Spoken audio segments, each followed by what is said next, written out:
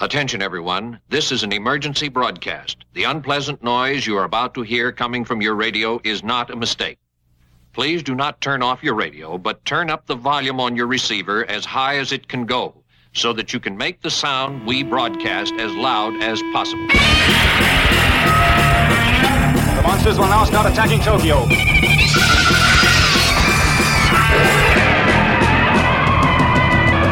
You may wish to deny it, but your eyes tell you it's true. Shout!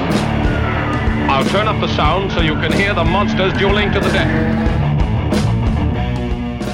And welcome to episode 259 of the Kaiju Cast, a podcast 100% dedicated to Godzilla and all of his rubber-suited foes. My name is Kyle, and this is the first episode of April 2019. It's a little late, you guys, but there's a reason for that. This particular episode was recorded with somebody, so we have a special guest. Joining me here in the studio right now, we have Gretchen. Hey. Rachel. Hi there. And Mr. Martin Favreau. Hey there. Let's talk about some housekeeping real quick.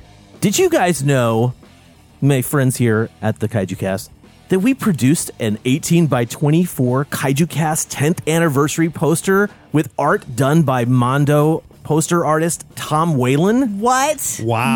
No way. Tell us more. It's available for sale right now on KaijuCast.com. If you have not checked that out, please do. The art is amazing. It really is. I'm such a huge fan of it. It's awesome. And that's not the only thing that we're producing right now. We are kicking off our T-Shirt of the Month Club, which is sort of just a ridiculous idea I had that I've scaled it a little bit back.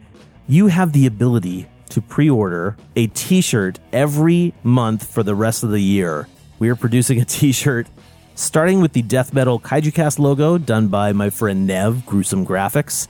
He set that up for me last year, and this is I'm finally getting around to producing a T-shirt. So the very first one is up for pre-order.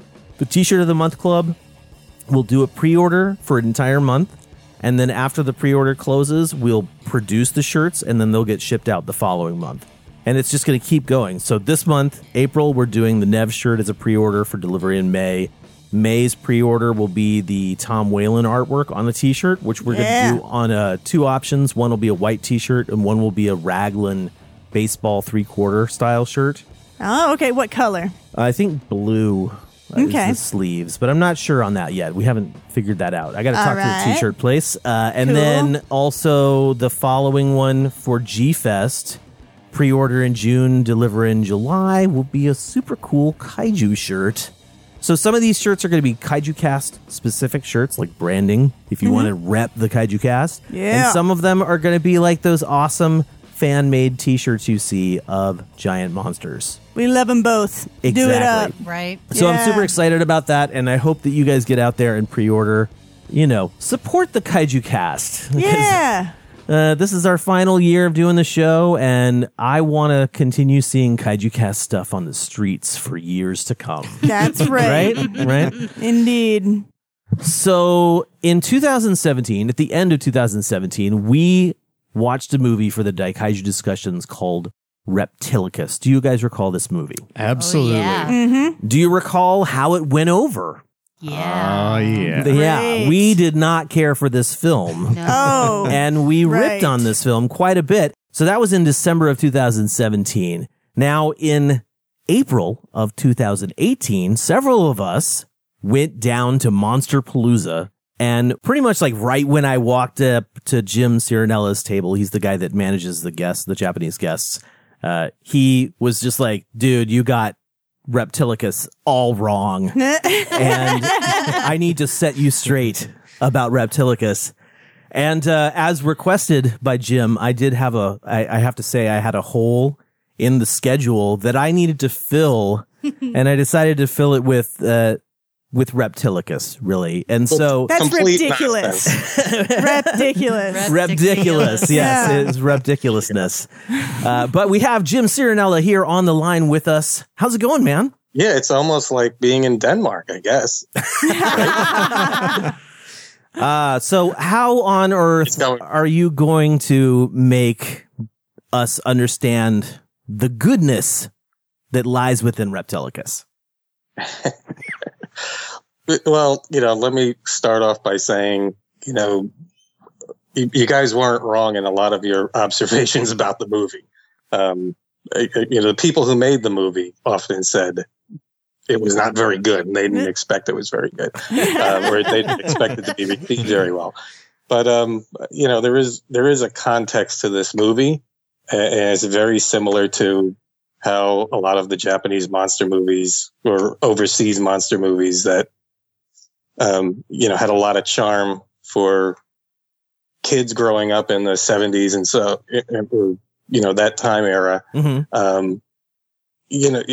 Existed. It was just a different, much different time, and the circumstances which the film were produced under, and then how it was kind of like batted about between AIP and Sid Pink. That just needs to be taken into account in some way. It's not as simple as some of the, the films that are produced here, and which are just flat out bad decisions made across the board.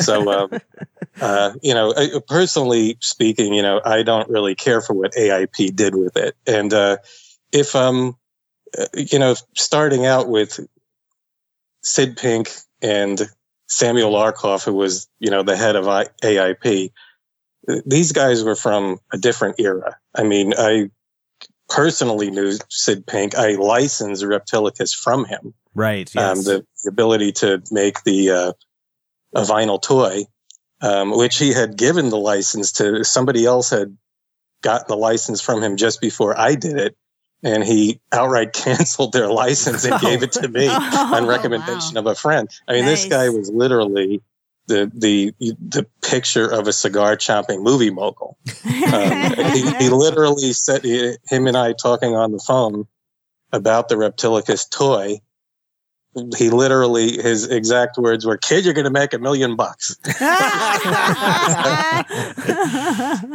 I didn't know Reptilicus did so well for you, Jim. Yeah.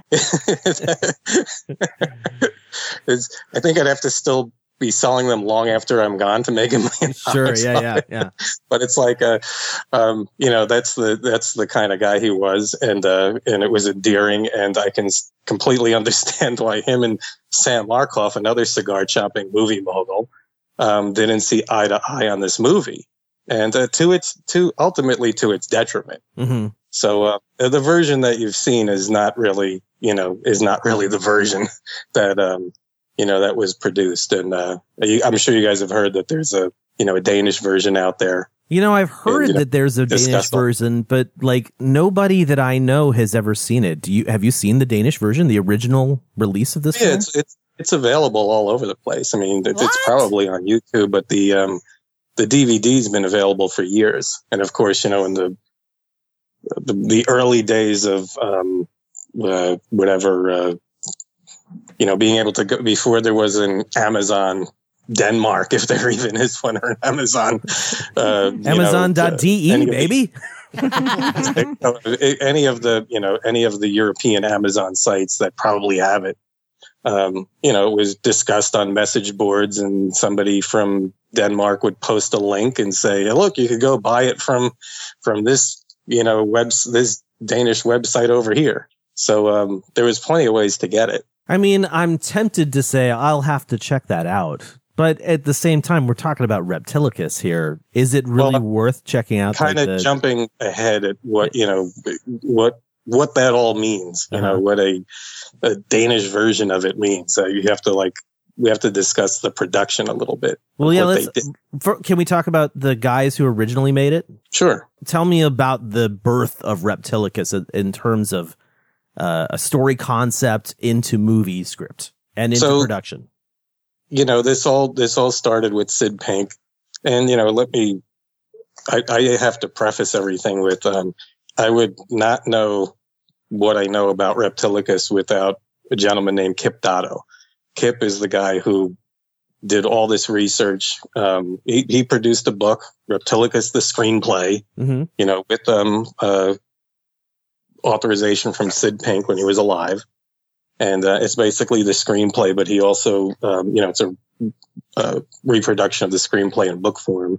But he has a lot of extra material in there and goes into, why the movie came about the way it was. But in a nutshell, Sid Pink was a movie producer.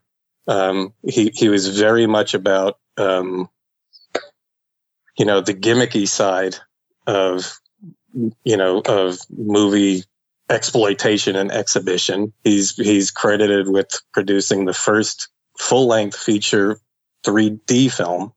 From there, did The Angry Red Planet, is a popular one. Another popular title in his legacy, just a very offbeat, space travel movie, with a lot of bizarre imagery that you didn't normally see in, the more straight-laced science fiction of the time.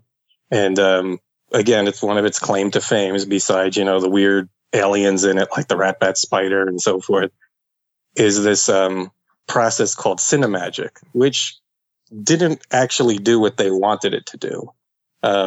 They wanted to achieve a kind of 3D effect without using the glasses. And instead it gave the scenes on Mars this kind of bizarre, like glowing effect. So, and they could actually film cheaper because they could do it, I believe, in black and white. And then the process, they would just tint the movies in color, but they would, when the main characters exit the spaceship on Mars, they can walk around in sets that are a little bit more than, sketches by one of the film's producers. And then this process, and they could film it in black and white, and, which was cheaper. And then this process would render it, to look like this glowing red, environment. So, this was very much Sid Pink's thing, what's the gimmick? How do I sell this thing? And look, by all indications, that's a perfect match for American International Pictures. Samuel Arkoff and James Nicholson, their entire thing was come up with the title. James Nicholson was really the idea guy. Uh-huh. Come up with the title and hand it off, and we can sell this title. I was a teenage werewolf. Like we need to get teenagers. There's no movies being made for teenagers. How do we get that market into seats in a theater? Okay, well, here's a title. I was a teenage werewolf, and they would find some production company, some independent director to go out and make this, movie. And that worked. It did get people it did get young people of the time into theaters. So, Reptilicus is the same. It's cut from the same cloth. Yeah. But what Sid was doing at that point was, I'm fuzzy on the timeline, but he was basically going overseas to produce, motion pictures because, it was cheaper. It was outside the Hollywood studio system for whatever that was at the time. I'm sure was not all that interested in, these independent productions out there taking away business. So he partnered with somebody in Denmark, and he had also done movies in Spain. He was, he's basically working, overseas. So he convinced them, this partnered with a studio in Denmark, Saga Studios, that was known for their comedies. And that explains a couple of scenes. That also explains the guy in the overalls, Peterson. Mm-hmm. Yeah, he's a huge star in Denmark. He's a huge comedic character in Denmark. So in Denmark, the working title was Dirk and the Dragon, because that's Dirk Passer. No way. That's cool. And one of the things that happens in the Danish version is he actually has a song, just like the way they break into nightclub routine. Yeah, he has a song with children, trying to convince this song Reptilicus. He's trying to convince kids that this Reptilicus creature is really scary, and they're kind of like laughing him off. So. That's the spirit that this movie was done in. It wasn't done to be, I compare it to King Kong versus Godzilla. It's the original version of King Kong versus Godzilla is like it's a mad, mad, mad, mad world of kaiju Ega. It's it's not supposed to be taken. It's family entertainment. It's not supposed to be taken completely seriously. You have characters. They go off on an expedition, and one character runs into a closet, and there's all this crashing, and he comes out in full, explorer, costume, complete with the hat and everything. The main character in, one of the main characters in King Kong versus Godzilla he's a known comedian in Japan. He was never, that's Mr. Taco. He was never, with his little Hitler mustache. He was never in any other, kaiju Ega. He's there for a purpose, which is the comedic element. He's a funny character. And that's what Reptilicus has. It's not supposed to be this, completely, serious, drama. Although, certainly Sid Pink, made his version that way. He wasn't all about, what the Danish studio was putting in their version. So that's, but I mean, again, he was making it for kids. This was entertainment. This was a giant monster romp for kids. And that's actually how they did the production. They did it side by side, with Pink doing the directing in English language version. And then the Danish director would step in, they'd do a scene. The Danish director would step in and do the exact same scene in Danish. Whoa, that's nuts. With the same actors on it, yeah. And Sid Pink was also an accomplished voice dubber. Had done I wouldn't that say stuff. So accomplished. he was preparing. It was an art in the 60s and 70s. It's not like it is now. Right. This is what some people did their entire careers, was that they dubbed foreign films.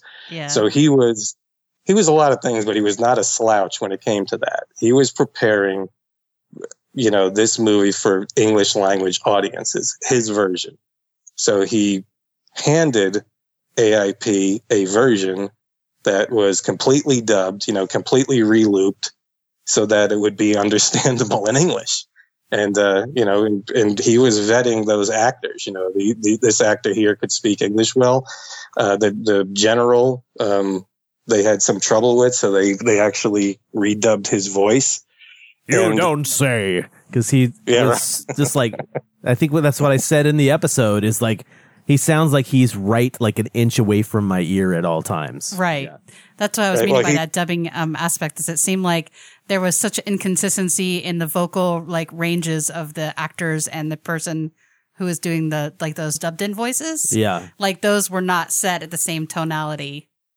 As far as keep in mind that the version that you've seen was redubbed again by American International Pictures. But this ended up in a lawsuit. So Reptilicus was done, I guess, I'll have to look at the notes, but I believe it was is that a lawsuit we can get in on? Like, can we get in on this lawsuit? Is this like a public thing? Like, if Reptilicus has hurt you in the past, like you get to get some of your money back. Pain and suffering. I think you'll need to start smoking big cigars and invest a lot of money in movies. Make $1 million bucks. Listen here, kid. This is how we're going to play it. You have those kinds of bragging rights, and while you're holding your crotch, going, well, mine are bigger than yours, pal. But that's what seemed to happen with Reptilicus. It's if I'm recalling the dates correctly, it was filmed in 1960, but did not come out in the USA until the US version didn't come out until 1962. So they were batting this back and forth, spending a lot more time than it was worth for a movie that should have just went out there and do what it did. Probably a lot more time than it took to make the movie. If I recall correctly, Sid Pink said that it took, probably longer than expected for the budget. And we were still only talking about maybe they filmed during summer months and then maybe a month after that. Right. And then it took the rest of that year to finish it. So he had it wrapped up, within probably from shooting until, having a final cut, like maybe 8 months. And to him, that was a long time. I think to any independent producer at the time, that was a long time. But he was working with, the situation was he was working with a Danish studio that was doing their own version and also supplying all of the resources to film within Denmark. So this wasn't like, this wasn't guerrilla filmmaking. I mean, they actually had a studio to do work, to do this production in, and the locations and the military there's a Navy destroyer in there at some point, and they're actually dropping depth charges and stuff. So, he had a lot of cooperation. It wasn't some small little shoot. Yeah. So the actual premise and the birth of Reptilicus was all on the stateside, because it sounds like you're saying Sid Pink took this idea to a studio in Denmark. Correct. Okay, so this is not like a Japanese movie like AIP took the Japanese films. It's not like a co-production like those. It's more like this is a movie we're bringing to Denmark to shoot. So for Sid Pink, his final destination was American theaters. Did the original country intend to release this on their own still as that Dirk and the Dragon film? I think that was just the working title, probably, more for promotion. If you, you've seen just about everybody's seen, the great one sheet poster art, this of Reptilicus basically taking down what looks like it's amazing. The Golden Gate Bridge. Yeah. And, there's the typical, guy and gal, that basically looking up at him. I mean, yeah, it's, that's, that in itself is a lost art. We don't have anything like that anymore. We're like one art. That's what's his name? I'm blanking. Reynolds, completely, prolific, poster artist who got people into the theaters just on the strength of, a single image that he would put together for that movie advertising. Well, the Danish one is this very cartoony Reptilicus. Trying to find a picture of it really quick so I could describe it. Just so everybody knows, I asked Kyle before, can we bring visual aids to this? Yeah, what we can do is I will include it's audio, so I don't think that's going to work. But I will include a link in the show notes so the listeners can check it out when they're listening to the episode. Okay, that's good. Jim, it kind of reminds me of I don't know if you're into video games at all, but as a big video game nerd myself, whenever video games would come out in Japan, they'd have like this incredible artwork and it looks awesome. And then they release them in America and it's super corny, cartoony, terrible. And that happens time and again. And it has happened from the 80s until now with so much art. And it's always interesting to see. It's like, what were the marketing people thinking when you have such great art on this one poster? Why release it with that terrible version, Right. Well, yeah, it's a lost, look, it's, it's a lost art. It was what they did that's what they did in exploitation cinema. Most of the time the artwork was better than what was actually put on screen. Yeah. And it's pretty amazing. So the Saga Studios is the Danish production company that released the Danish version of Reptilicus. Their version has a very cartoony Reptilicus. It has the typical like montage of the stars of the film, kind of like in one corner, which movies would do back then. And Dirk Passer, Peterson, the guy in overalls, is right in the front.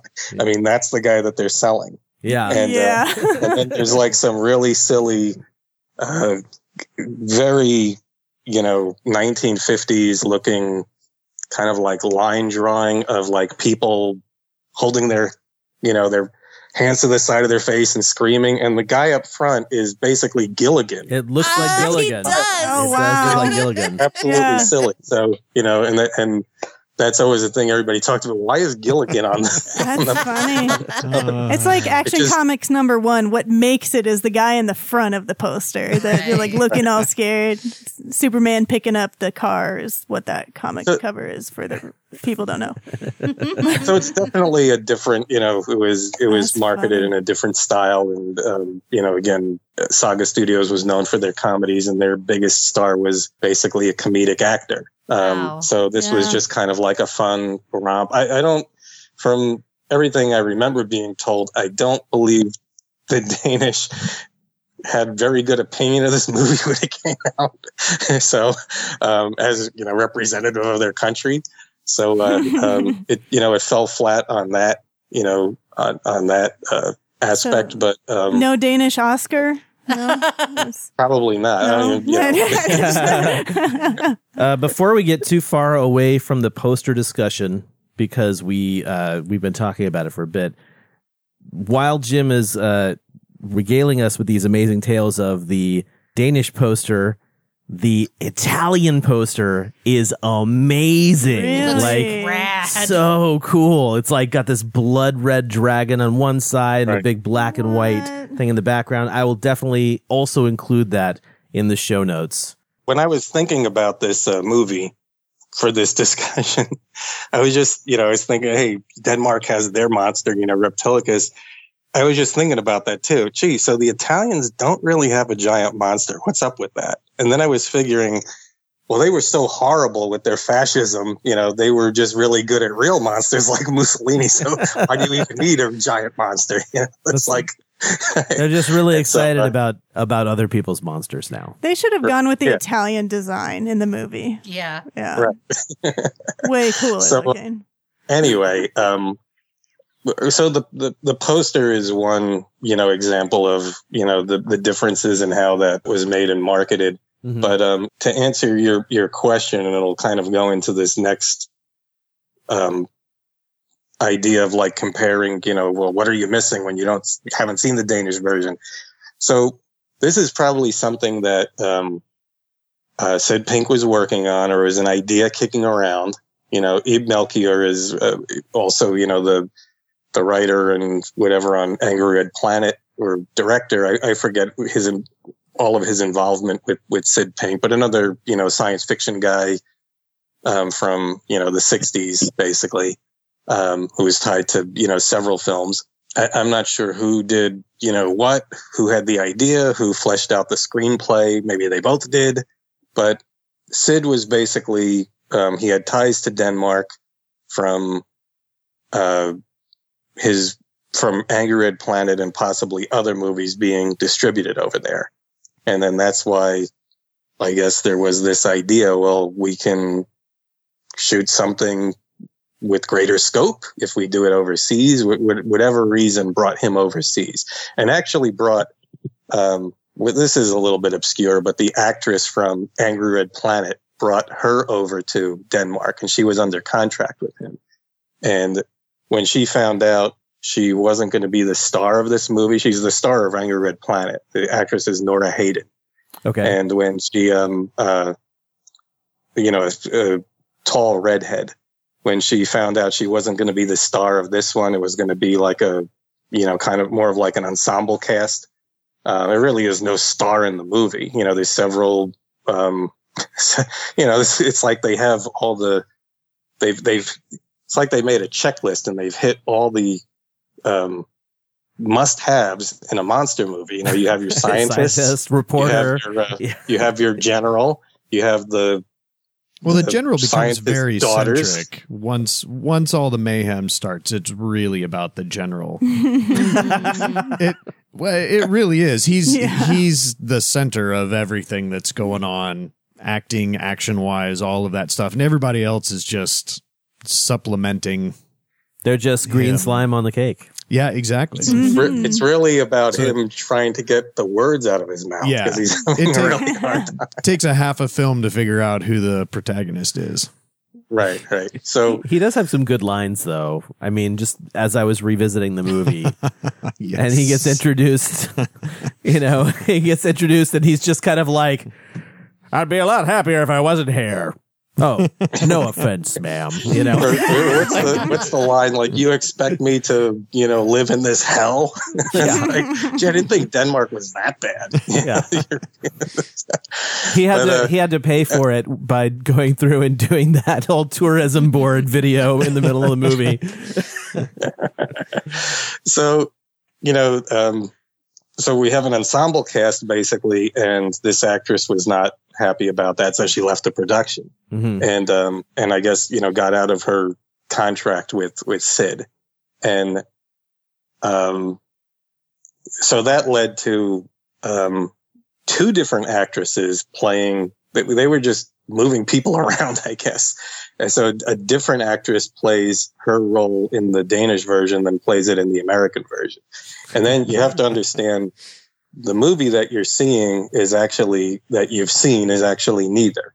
So Sid Pink gets this production up and running with Saga Studios. Their director, his name is Paul Bang. He then films the Danish version side by side. I'm ignorant of like what his other works would be. Okay. They could be comedies, they could be, whatever, but I assume another contract director, all studios pretty much, especially foreign ones, ran, under contract. Directors had to do what was handed to them, actors had to do what was handed to them. And so Sid's making this specifically for American market version, and this other director is making specifically for the Danish market version. And then Sid's version gets sent overseas. The Danish version does what it does because it's not intended for here.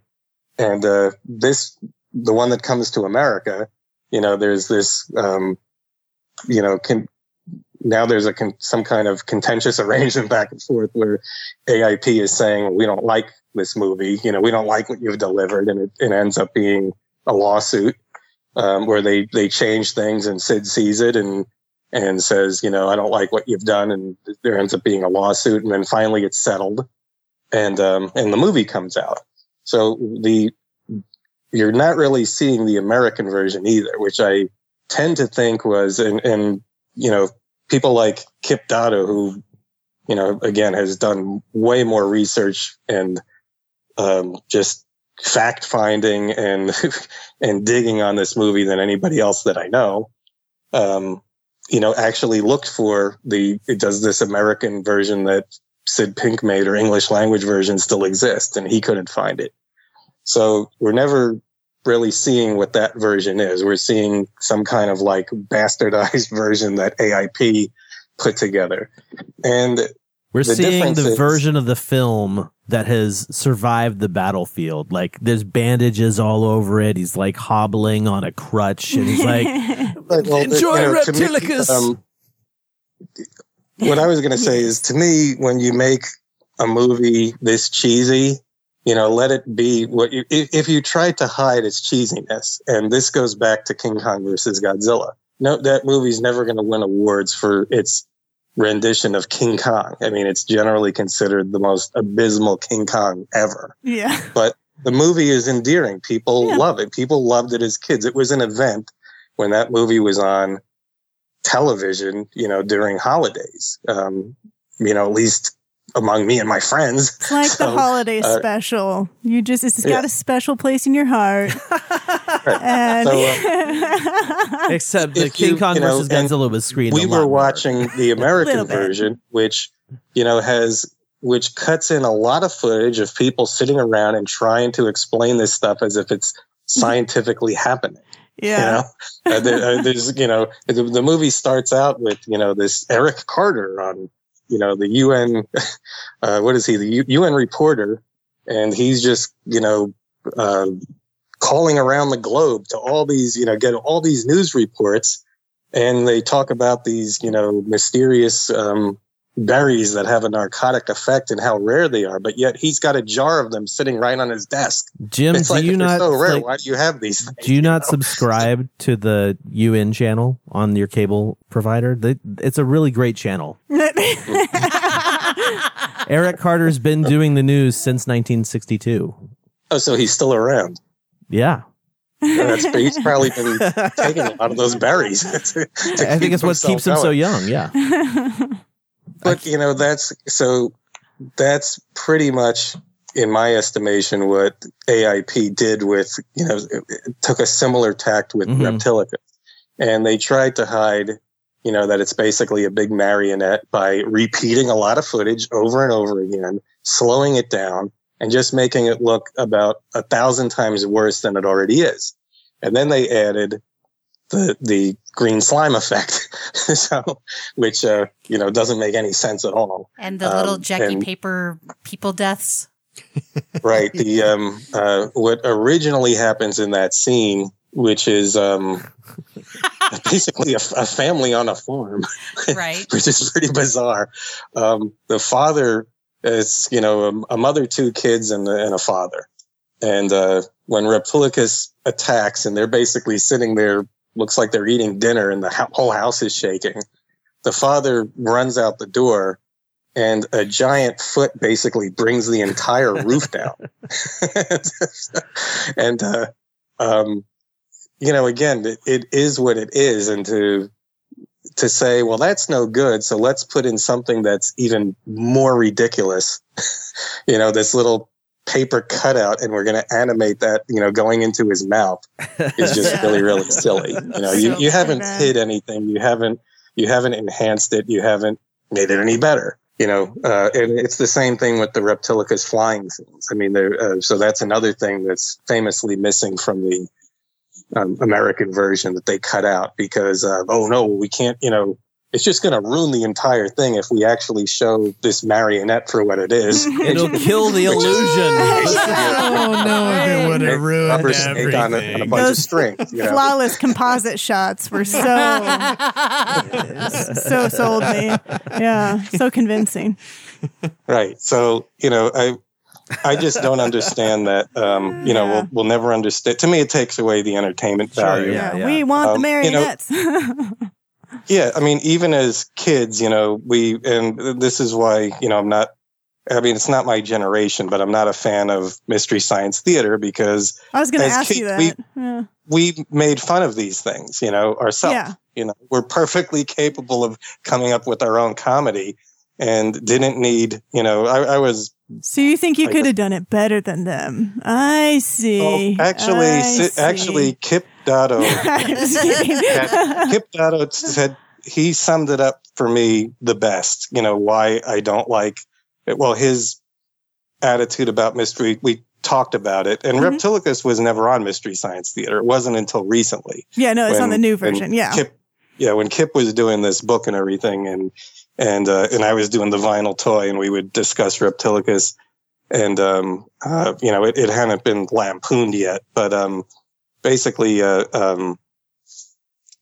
summed it up. His thoughts on Reptilicus or on Mystery Science Theater were the same as mine, and or his feelings about it, and why he doesn't care for it. He just summed it up more succinctly than I could. He said, basically. Trying to think the exact words. He said, it takes something that I enjoy and turns it into something I completely dislike. It's okay. I don't sit there, my thing is I don't sit there with those guys and their jokes and the audience and laugh with them because to me, it's just not funny, Okay. Whereas when I was watching King Kong versus Godzilla, as a kid, it was freaking funny, but it was also entertaining and it has charm. And that's what Reptilicus has, that all these other movies, I watched, the recent big stupid shark movie? The Sharknado or The Meg. Okay, I don't know. I am so behind. Which is like somewhat serious, and not even, taking into account things like Sharknado or whatever, which are, just made for the absolute ridiculous effect. Yeah. And it's like for all the effects and everything, it's absolutely ridiculous. And you completely forget about it after you watch it. Mm-hmm. You sit there and say, why are these people even doing any of this stuff? Just leave, you know? I think they make, for me, it's worth watching the movie for their comedy, but I'm a huge fan of Joel, on Mystery Science Theater with the original stuff. He does the best stuff, but really, I mean, I can see what you mean, where if it's a movie that I really actually like and enjoy watching, I would be annoyed if somebody comes in and they just talk over it and they make fun of it with their own jokes when it's not something that I think is funny. Like, I can see your point there. Well, also keep in mind what Mystery Science Theater really was and then what it became. Mystery Science Theater was a cable access show that took basically, you know, movies that they had the rights to show were public domain and just, you know, riffed on it. And we, you know, growing up, we had a similar thing with horror hosts, you know, we had, you know, Chiller Theater where I lived, but it didn't have a horror host. It had like a claymation hand that came out of like quicksand. That was like rad.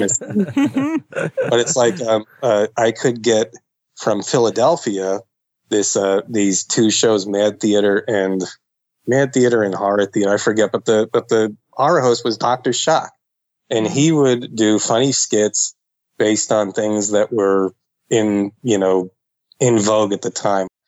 So it was all in good fun, and this stuff would take, you know, place during, you know, these bad monster movies. But you know, we were like, you know, as kids without video. Without access to VHS at the time, and there was no cable TV, you would go nuts. You know, you're like Saturday's coming, and you have like every movie that's going to be on that you want to see circled in the TV guide. You know, so it was a fun thing, and this only like added to the fun. And Mystery Science Theater, you know, came along. And like I said, it was a cable access thing for like a certain demographic, and you know, it was on late at night. And it was supposed to be, you know, before Mystery Science Theater, and I was in college. There was a thing called Night Flight. Oh yeah, I watched Night Flight. It actually preceded Power Rangers. They actually had Dynaman, which is a Super Sentai series that came out before. The series that became Power Rangers, because Saban and company and whoever was trying to bring it over here just couldn't sell it. So this incarnation of whatever you want to call this thing was taking Dynaman and dubbing over ridiculous dialogue. You know, the Rangers are in their, you know, super mecha saying, you know, or it's a bunch of like vehicles before it combines to become a giant robot. And they're going, our vehicle looks fake. And then the next group goes, ours looks faker, you know, and stuff like that. So that's what Mystery Science Theater was born out of. Sure. Yeah. That kind of, you know, and it was for college kids. It was, you know, we would watch it and, you know, either drunk or stoned or whatever. And would be like, yeah, look at this stupid you know. Sir. That's what it was. Family for, show there, Jim. Family show. It wasn't me. It wasn't me. It wasn't you this time, Rachel. To divert back to talking about the movie, so we never really got to see, we only saw one version of it, right? So we saw the AIP Sid Pink version. Right. So I'm willing to give this another view if I could see the Danish version to capture maybe some of this nostalgia or like the enjoyment out of it. Cause I'm all about like seeing it if it's meant to be funny, because the presentation that we saw, was that supposed to be funny? Cause it was funny because there's some, like he kind of like, what Peterson like almost electrocutes him, or he electrocutes himself, but I wasn't really sure if he actually electrocuted himself or he was pretending. For nobody. For nobody. Yeah. I'm a little fuzzy on it, but Peterson or Dirk Passer he had a, you know, like Abbott and Costello or who, you know, I could see that another part of his duo, his little routine. Okay. He was the more famous guy, but he had a guy that he regularly worked with. And I believe he's in Reptilicus. I would have to look it over again and know, you know, but I mean, that was deliberate. To have them both in there doing their thing. Again, it would be like it would be like casting Costello and having Abbott show up, you know, in a serious giant monster movie, you know? So, you're seeing, what you're talking about is you're just seeing like little inklings of that. And we're never going to see the actual English version that Sid Pink did because, that doesn't exist. What we're seeing is kind of like a slice and diced version that's been completely redubbed and, has the effects tampered to the point that, I don't know, they're even less effective, than they should have been. So was he never meant to spew acid and eat cartoon cut out people and be a monstrosity, or was he meant to be like a funny? I think the hook was that, in terms of it being a giant monster movie, is that, the hook was the regenerative capabilities. That probably is something that if Melchior, that seems like his style. Sid Pink just wanted to make, giant monster. Sure. But that would make money, and it's no more, it's not supposed to be slapstick, any more than, King Kong or Godzilla are slapstick in King Kong versus Godzilla. But to cut in like the Americans did, and try to and have scientists sitting around with big picture dinosaur books trying to explain that these are dinosaurs and and make it scientific in nature is ridiculous. That's not you can making even the movie any you can even string the two together, Reptilicus and King Kong versus Godzilla, and their comedy too, because even stuff that like those two guys from the pharmaceutical company, right? Exactly. Yu Fujiki, at one point when they're on their way to find Kong, gets, quote, attacked by a lizard, and then he spins it around, and it's like super dumb. Really. Like it's one of those things that I always sort of forget about. Do you remember that? Yes. Yeah. You think it's funny? Are you making that noise because it's horrible? Because it is. It's horrible, but it makes me laugh because it's so, you're like, they really did that. Like that's more of the, but that's what I'm saying. No, I don't think it's legitimately like it's more like the comedy scene. It's more like the comedic aspect of King Kong versus Godzilla. Like, for example, the head of the pharmaceutical company, Mr. Tako, has a great stake in, King Kong is his monster, and has this great stake in King Kong succeeding to beat Godzilla, to where they're sneaking around and hiding behind trees, and the military is saying, "What are you guys doing here?" And he's like flipping coins and stuff like that. That's intentionally in there to be, funny. Yeah. We talked about King Kong versus Godzilla being a funny movie. Version, when they're sitting there filming, and the guy says, "Let me get a light reading," and he holds out a microphone. It's like, that is not supposed to be funny, but it's just stupid. It's lame-brained. It's, who actually did this? Whoever did this was asleep at the wheel. If anything about filming back then, they would, news filming, they had those little 16 millimeter field cameras that didn't record sound. So you would have to have, somebody with, a portable, usually a Nagra or something like that, one of these professional reel-to-reel tape recorders to actually catch the sound. And that's what that guy is doing. And for the idiot dubbers to go in there and say that that's a light meter, well, they're just being stupid, so it's like it's somebody not paying attention. So that's to me the stuff. That's to me how AIP handled Reptilicus and didn't leave the humor that was supposed to be there because they just didn't think it was going to play, and it's like, well, I disagree with that. As you don't take something that's, that's an obvious puppet and try to make it into something else by cutting it up and slowing it down and reversing the footage and then plastering some kind of poorly animated green puke all over the place. It just doesn't really work. So question about that, specifically about the AIP added effects. And I think kind of in tune with what Gretchen was asking, does the Danish version also have those effects in it? No, that's completely, so to get down to specifics, the Danish version which I think was probably very close to Sid Pink's version, at least in like the, the monster side of it. They wouldn't have, the difference between the two versions would have most likely been character driven. There's more like with the two daughters, and their love interests, one of them is love interest for the general, who looks like he could be her father and so forth. But besides all that stuff, I don't believe they would have filmed a whole bunch of different special effects. Like Sid Pink would have said, no, I don't like what you did there, so I'm going to do this thing over here. I think probably the special effects were consistent in both versions.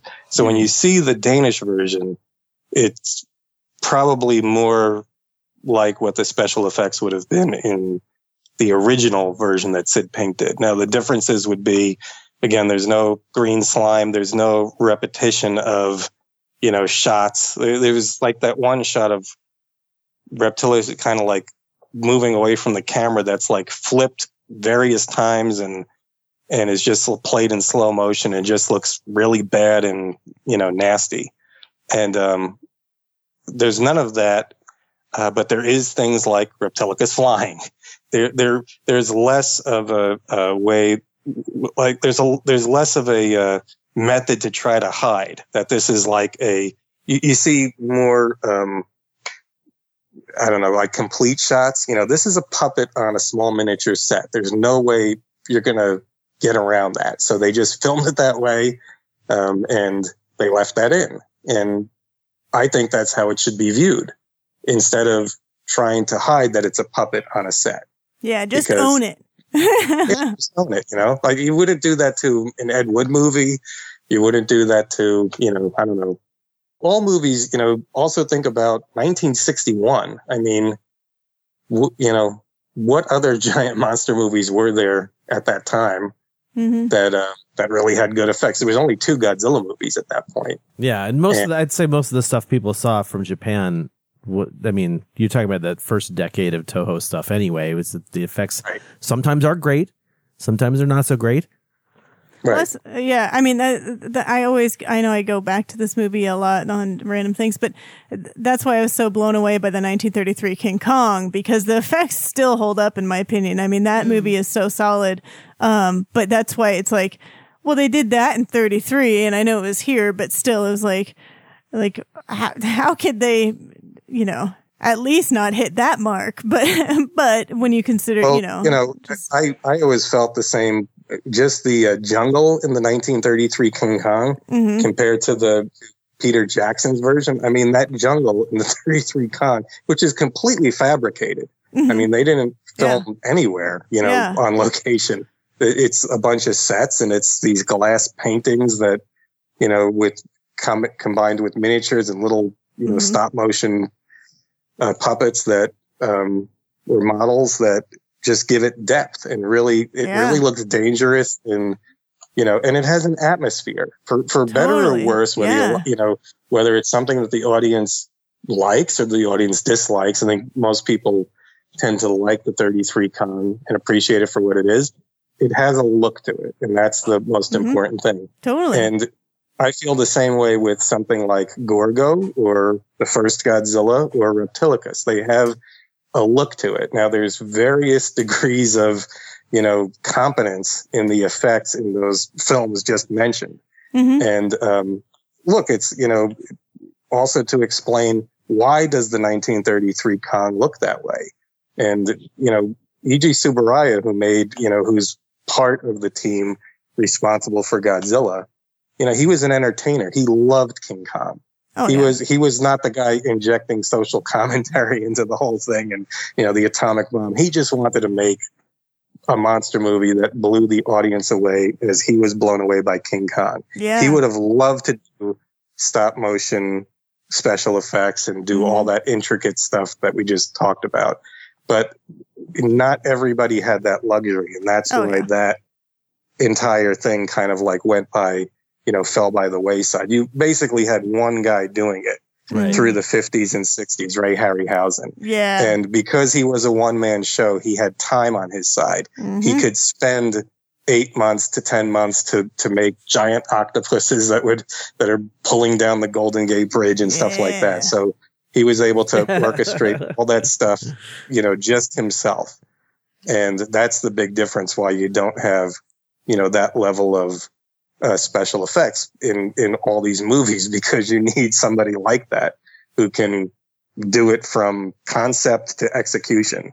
And, I don't know, it's like saying, we need a Michelangelo. Can we go to the university and find one? It's like, it's not that easy. So. Yeah, you just get the cheap college kid. Right. Yeah, exactly. Why didn't the Danish folks have a Harryhausen or a Super Raya? What the heck? Exactly. Yeah. Yeah. I've always likened the Super design. Raya's style was different. He had, there were, he had to work faster.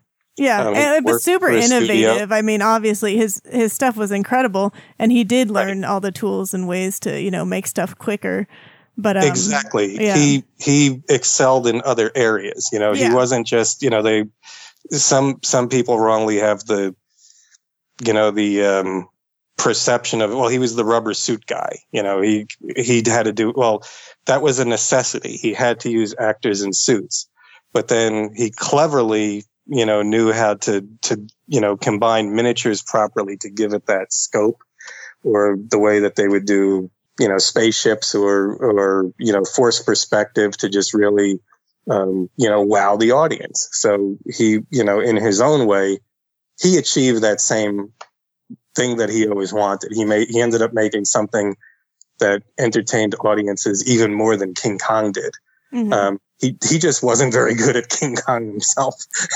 Man, if only the Danish company had their own Tsuburaya. I know. That's all it needed. Are you imagining what Reptilicus could be? Yes, definitely. Because for me, it's like really, and I'm not trying to just talk mad garbage on Reptilicus, but like we mentioned in the episode, the effects in that film are like so kind of bottom of the barrel that they are what I'm afraid people will look at that movie and think that's all kaiju films, Yeah. Yeah, totally. That's it. And there are some, I actually have to watch it again. Watch both versions again.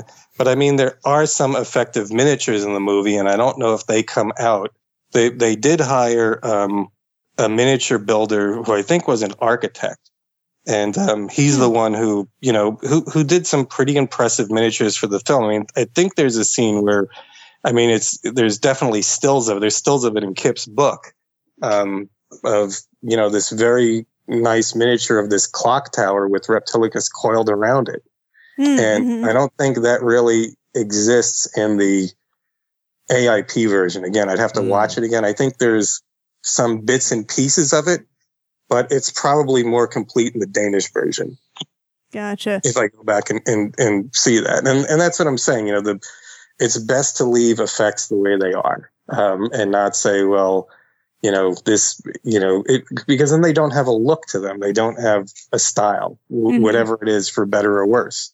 At least the audience is getting some kind of visual out of it. And if you cut it up or, enlarge it or do things to try to obscure that, you're taking away whatever that is. Yeah. I think it's really obvious, that it's been messed with. Yeah. It's the special edition. Right. Yes. Of Reptilicus. So, Jim, I have to ask, what Reptilicus shoots first? Yeah, exactly. Yeah. I think we all know he does. Yeah. What possessed you to want to make a vinyl figure of Reptilicus? Because if you haven't seen it out there, listeners, I will include a link in the show notes to a picture of the M1 Reptilicus figure. So, I've been good, at the time, and still am, but I was good friends with the company M1 from Japan. And they're like the original, they're the company that, Yuji Nishimura is the guy that really brought back, vinyl, this classic style of Japanese vinyl toy, that has, all of M1's releases have like a lot of history, if you will, like why they look the way they do, why the colors, the color design is the way it is. He just has a really keen sense of of what came before. And can apply it so that it's desirable to fans, to customers. And I was working with them, or was good friends with them, and wanted to make vinyl toys. And at the time, you know, the late 90s, Bondi was the popular brand that everybody was buying here. And, you know, they were realistic, you know, for the time, they were the most realistic sculpts. And, you know, of these, you know, basically men in suit characters, you know, from Toho Company. That was the popular stuff that people were buying. And so I wanted to make, you know, a realistic line of vinyl toys. But Yuji convinced me, well, you know, when you can get a license, you know, you can license some character, you know, we should do it in this Japanese style. And so the first one that, you know, I thought of was Reptilicus. And if I could get, you know, the license for this character, would be a cool one, because that I based it on that lobby card. There's a famous lobby card image. I mean, it was also, you know, used in stills of where Reptilicus is kind of like rearing back and his head is, you know, upright, or like facing somewhat sky, you know, towards the sky. And basically a building is just coming down around him. Now, if you watch the movie, it's actually the military trying to shoot at Reptilicus blows up the building. So it's one of those oops, you know, moments. Nice. That we always used to talk about. You know, this was another, again, our mystery science theater type of humor about Japanese giant monster movies. The military always seems to do way more damage to the, you know, surrounding buildings than the trying to shoot at the kaiju than the kaiju actually do. So look at some of the scenes. You know, they're just blowing, just wantonly blowing up everything around it. So Reptilicus has one of those moments, but it's one of those really cool, you know, stills. And to me is, you know, again, like an iconic shot. And I said, if we're going to do this figure, it's got to be rearing up like that. You know, you wouldn't want to just do it as like a snake laying on the ground. That's like boring, you know. And Yuji Nishimura was right on top of that. And he said, trust me, I'm going to have a sculptor, you know, I'm going to have somebody realize this, you know, in sculpture. And then you can decide, you know, if this is what you want to do. And as soon as I saw it, I said, you're absolutely correct. You know, it's got to be done in that kind of really beautiful doll. Yeah. It's a really beautiful sculpture. Like, I'm looking at the pictures of it. And also Kyle has one. Yeah. And the guy who or the artist who sculpted that is actually Fuyuki Shinada, who's one of the top suit makers in Japan. And he would, you know, for movies and television, and he would also moonlight as a toy sculptor for M1. So they wouldn't make that known because the idea was resin kits in Japan, the sculptors are known, but for toys, the sculptor would never be known. Right. Yeah. You don't know who is making whatever, and it's being made in a particular style. So they don't publicize that thing. But because I was releasing it in America, I said, hell yes, I'm gonna publicize that. And Mr. Shinada actually sculpted all the figures that I did with M1. He did the Gorgo figure, and he sculpted my Rat-Bat Spider. And he's the one, together with Yuji, who kind of designed, well, how is this going to work? You know, how do we get this figure so it's rearing up like that in its, you know, trademark pose? And so it's got some kind of like, you know, so it's dynamic in a way, but so that if it's sitting on the shelf for 20 years, it's just not going to fall over under its own weight or something. Yeah, totally. And what they decided to do with Reptilicus is they put pachinko balls in the tail and then help there with resin. That the tail would have weight and be able to support the entire figure. And I will say, after that was made in 1999, in 20 years, it has I've never had one collapse. Nice. Or got reported that one, you know, reported from someone who bought it that, my Reptilicus isn't doing very well. So. That's awesome. I didn't know that about the tail, but it does have that weight to it. Yeah. Yeah. Super cool, dude. That's awesome. I love his little hands. So great. Yeah, so for the listeners, Shinada also sculpted the M1 GMK figures. So if you are a collector, Shinada did all those, but he also did sculptures for GMK as well. So, well, yeah, he's the so everybody understands the context. He's the creator of all four monsters in, GMK, and previous to that, he was the creator of Legion, the adult Legion in Gamma. Yeah. He's the creator of Iris and Gamma 3. He's the creator of Godzillasaurus, the sculptor for Biollante. Yep. That's right. So they would always bring all your favorite kaiju. All my favorite kaiju. Yeah. Well, Shinada's style was to bring, they would bring him in to utilize his style to create like these things that always look impossible. And he's very much, I interviewed him once, I knew him pretty well and interviewed him once, and we specifically talked about that. And if there was anything, these are, again, men in suits or actors in suits, and he's trying to, create the illusion that there's not somebody inside there, that it's an actual, creature. And so anything that would imply, like human characteristics, he would try to minimize that, if not like eliminate it completely. So I remember something with the feet, or whatever you would consider the feet of the giant Legion.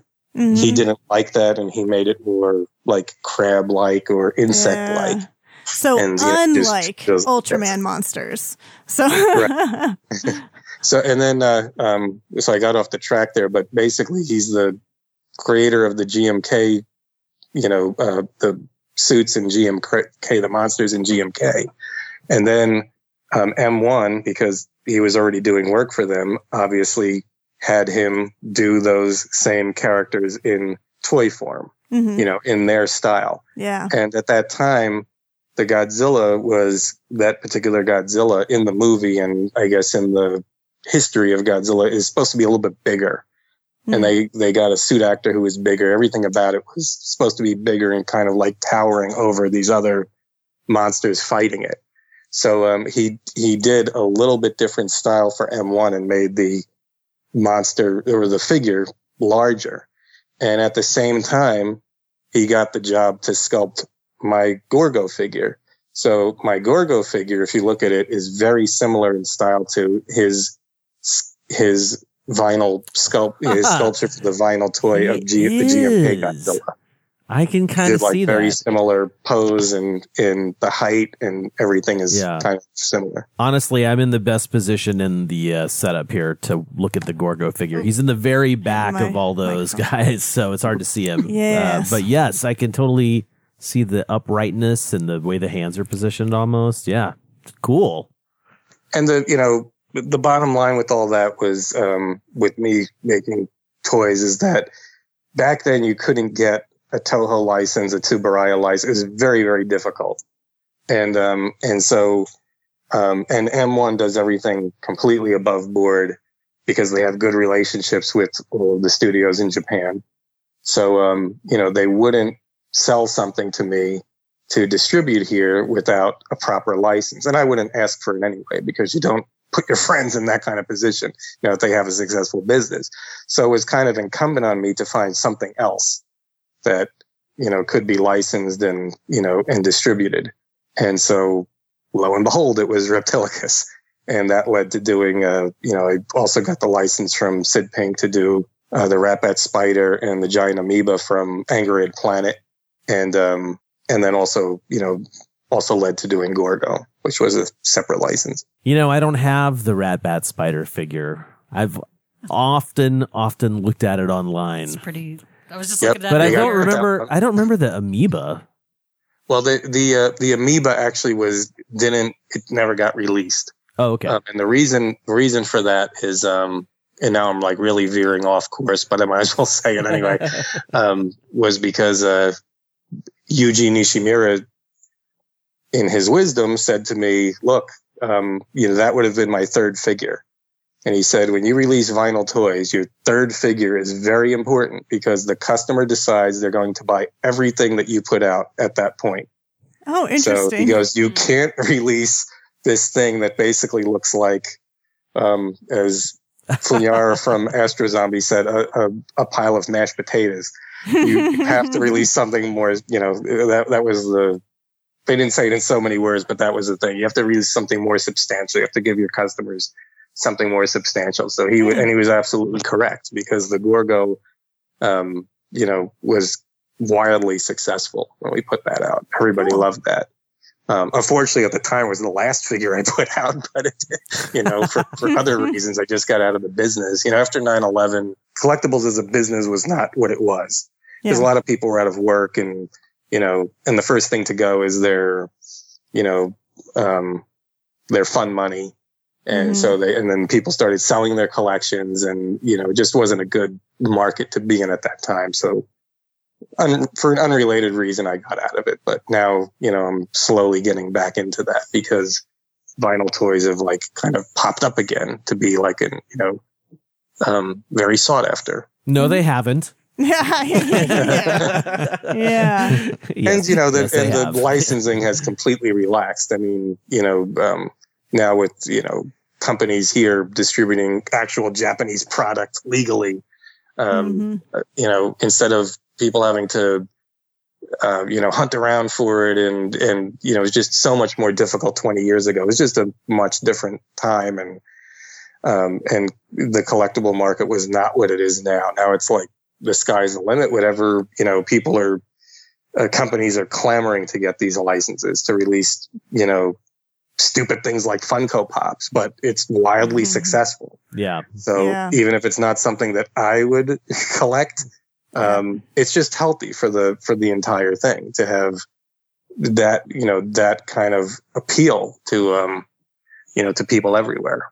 Yeah. So no pressure, but does that mean you're working on another figure? Yes. Okay. All right. That's all I need to know. Yeah.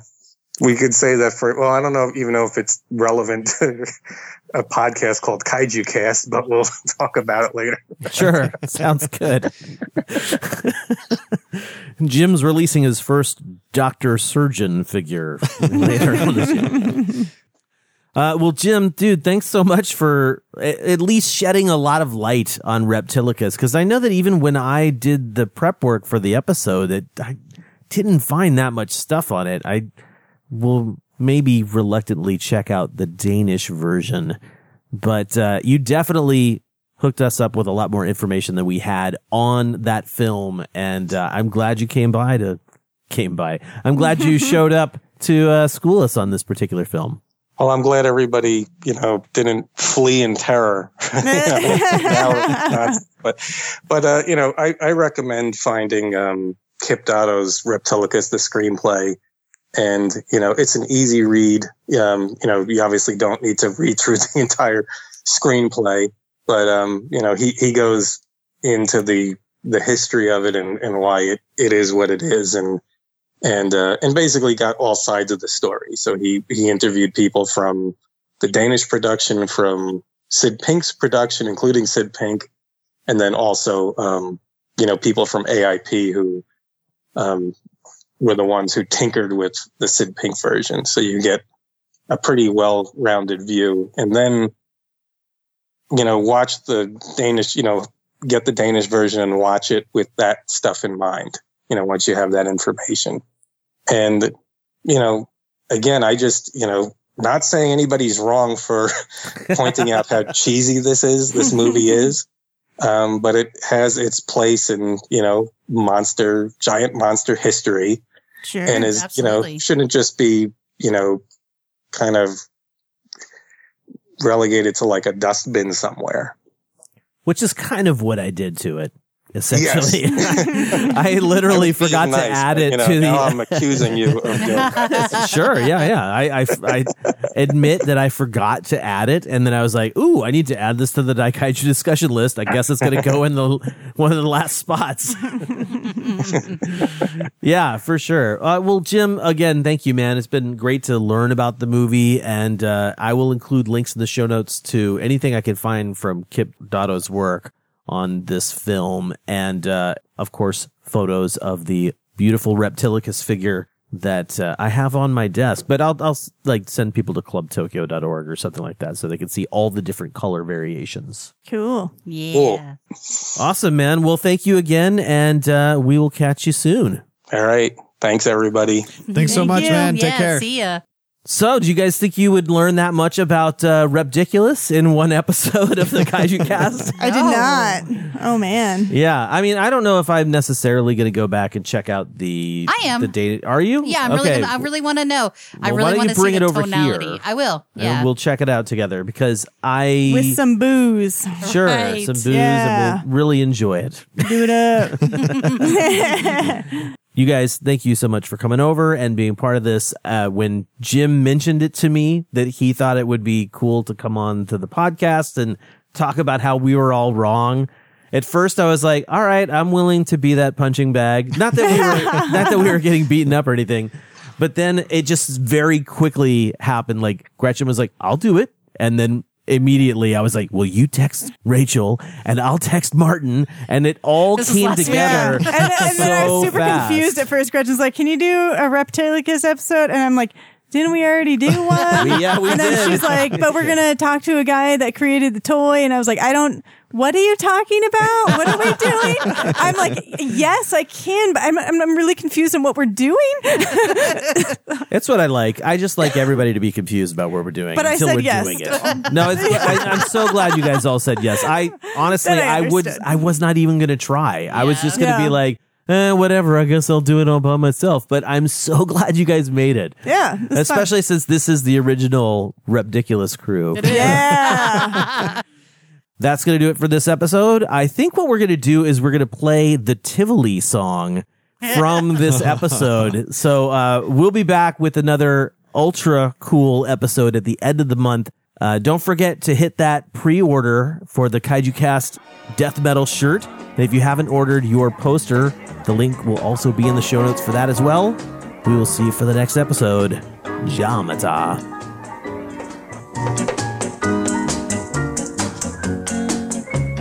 Tivoli night, oh what a sight. All Copenhagen is dancing, laughter and light.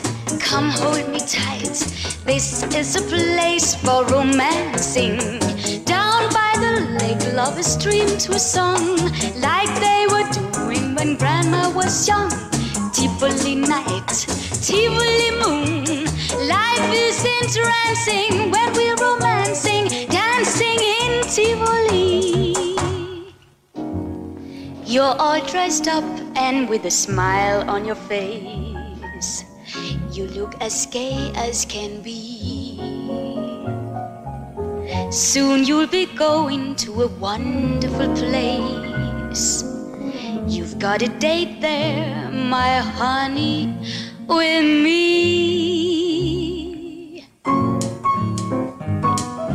Tivoli night, oh what a sight.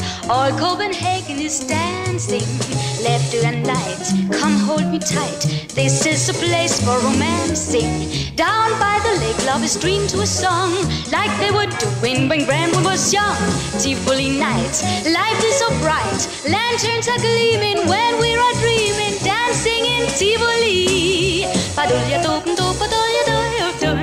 Dancing in Tivoli.